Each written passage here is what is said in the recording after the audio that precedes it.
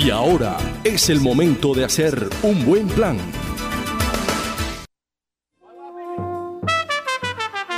¡Vamos! ¡Listo! Este es un homenaje del pueblo pacífico a los juglares que escribieron con letras de oro las páginas que hoy engalanan nuestro folclore.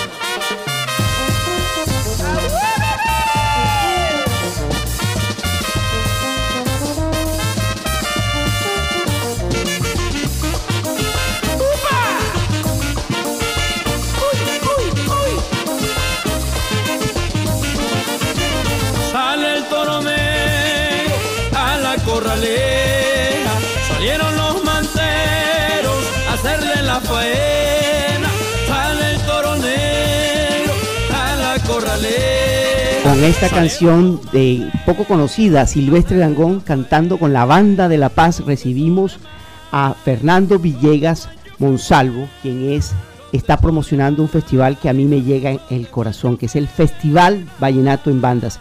Fernando, bienvenido a esta su casa, Radio Guatapurí. André, muchas gracias por la invitación. Limedes, esta es también mi casa. Yo desde niño estuve siempre aquí entre bambalinas, con Consuelo y con La Polla, promocionando también el Festival Vallenato. Qué bueno que hayan retomado la idea de hacer nuevamente el Festival Vallenato en Bandas, 14, 15 y 16 de diciembre. Cuéntenos. Sí, Andrés, la idea era rescatar una de las tradiciones que nos dejó Cecilia Monsalvo cuando fue presidenta de la fundación del Festival Vallenato, que era el Festival Vallenato interpretado en banda. Pero obviamente como nosotros nos constituimos como una empresa diferente, nos tocó llamarlo de manera diferente y colocarlo en homenaje a ella. Se llama Festival Vallenato en Banda Cecilia Monsalvo Ribeira. Y que será entonces todos los años homenaje a Cecilia, ¿no? Sí, la idea es que el festival conserve el nombre como Festival Vallenato en Banda Cecilia Monsalvo Ribeira, gracias al legado de Cecilia Monsalvo en ese tema del festival. Fernando, ¿vienen invitados de dónde? ¿Cuántas bandas cree usted que podrían estar allí? Nosotros ya por reglamento establecimos inicialmente para el primer festival una preselección de bandas para escoger las mejores 25 bandas de todo el país, para que participen en los días 14, 15 y 16 de diciembre en Valledupar. 25 bandas. Sí, y ¿cómo va a estar, digamos, cómo va el tema de la ambientación, el tema de los patrocinios, la premiación que se va a dar en este festival? Bueno, nosotros ya empezamos con este tema hace más de año y medio, con los preoperativos, la preproducción, y solamente hasta este año, junio, conformamos la empresa, pero el tema de los patrocinios está bastante adelantado. Hemos hablado también con artistas nacionales de talla internacional, con artistas internacionales para que nos acompañen en las noches de gala que se van a hacer en la Plaza Alfonso López.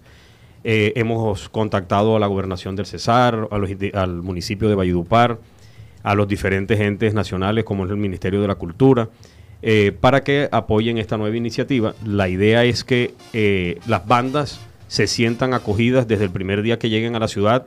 Les vamos a dar el hospedaje, la alimentación y el transporte interno, para que ellas siempre estén en los sitios designados por la organización para las eliminatorias. ¿Y el ministerio, la administración departamental municipal, qué le han dicho? Bueno, ¿Esperanzas hay? Sí, claro, no. Las reuniones con la administración departamental y municipal pues ya empezaron, nos han ido prestando espacios y escenarios de la alcaldía y de la gobernación para que hagamos pues reuniones previas operativas.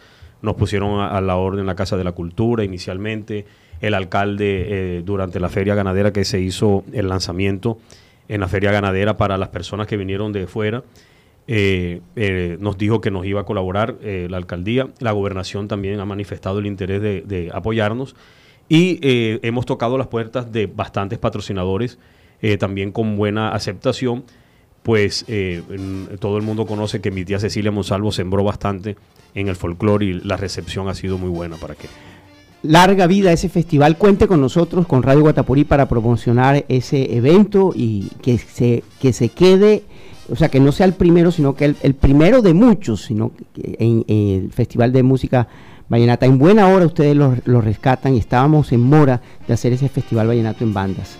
Sí, la idea es que se vuelva un evento ciudad, porque es que Valledupar ha sido catalogada como ciudad naranja, emprendedora, ciudad de la música vallenata, capital mundial del vallenato, y nosotros aquí en Valledupar estamos restringidos solamente a 1 o 2 eventos que se hacen al año. Fernando, se nos olvida algo. ¿Dónde va a ser? Sí, es plaza, ¿no? Me imagino. Bueno, las eliminatorias, las 2 rondas eliminatorias se realizarán, una en el Parque de los Algarrobillos y otra en el Parque de la Provincia, aprovechando para mover la economía de la ciudad, y que en esos sitios ya hay unos establecimientos comerciales establecidos, y con eso la idea es colaborar a que la ciudad mueva dinero y la gente circule de norte a sur.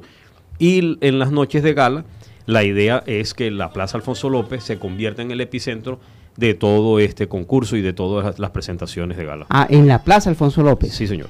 Qué bueno, o sea, no, Claro. no va al Parque de la Leyenda, sino... Inicialmente no, pues como es un festival que están haciendo, yo prefiero que sea un espacio que se puede colmar fácilmente, llegar a hacerlo en un parque tan grande y que llegue la gente que se está esperando y se diga que fue que quedó mal, porque Exacto. no se llena. Entonces, la idea es que el festival mismo vaya marcando la pauta de su crecimiento y nosotros vayamos utilizando los espacios tanto deportivos y culturales que hay en el municipio a medida que vaya creciendo el Ojalá festival. sea siempre allí, hombre. Buena Plaza idea, Alfonso muy buena López. idea.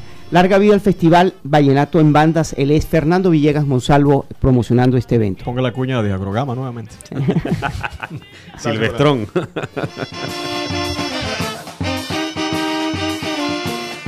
Mire, compadre, aquí tiene trago, me perdona que se lo diga, y usted está martirizado, y ella se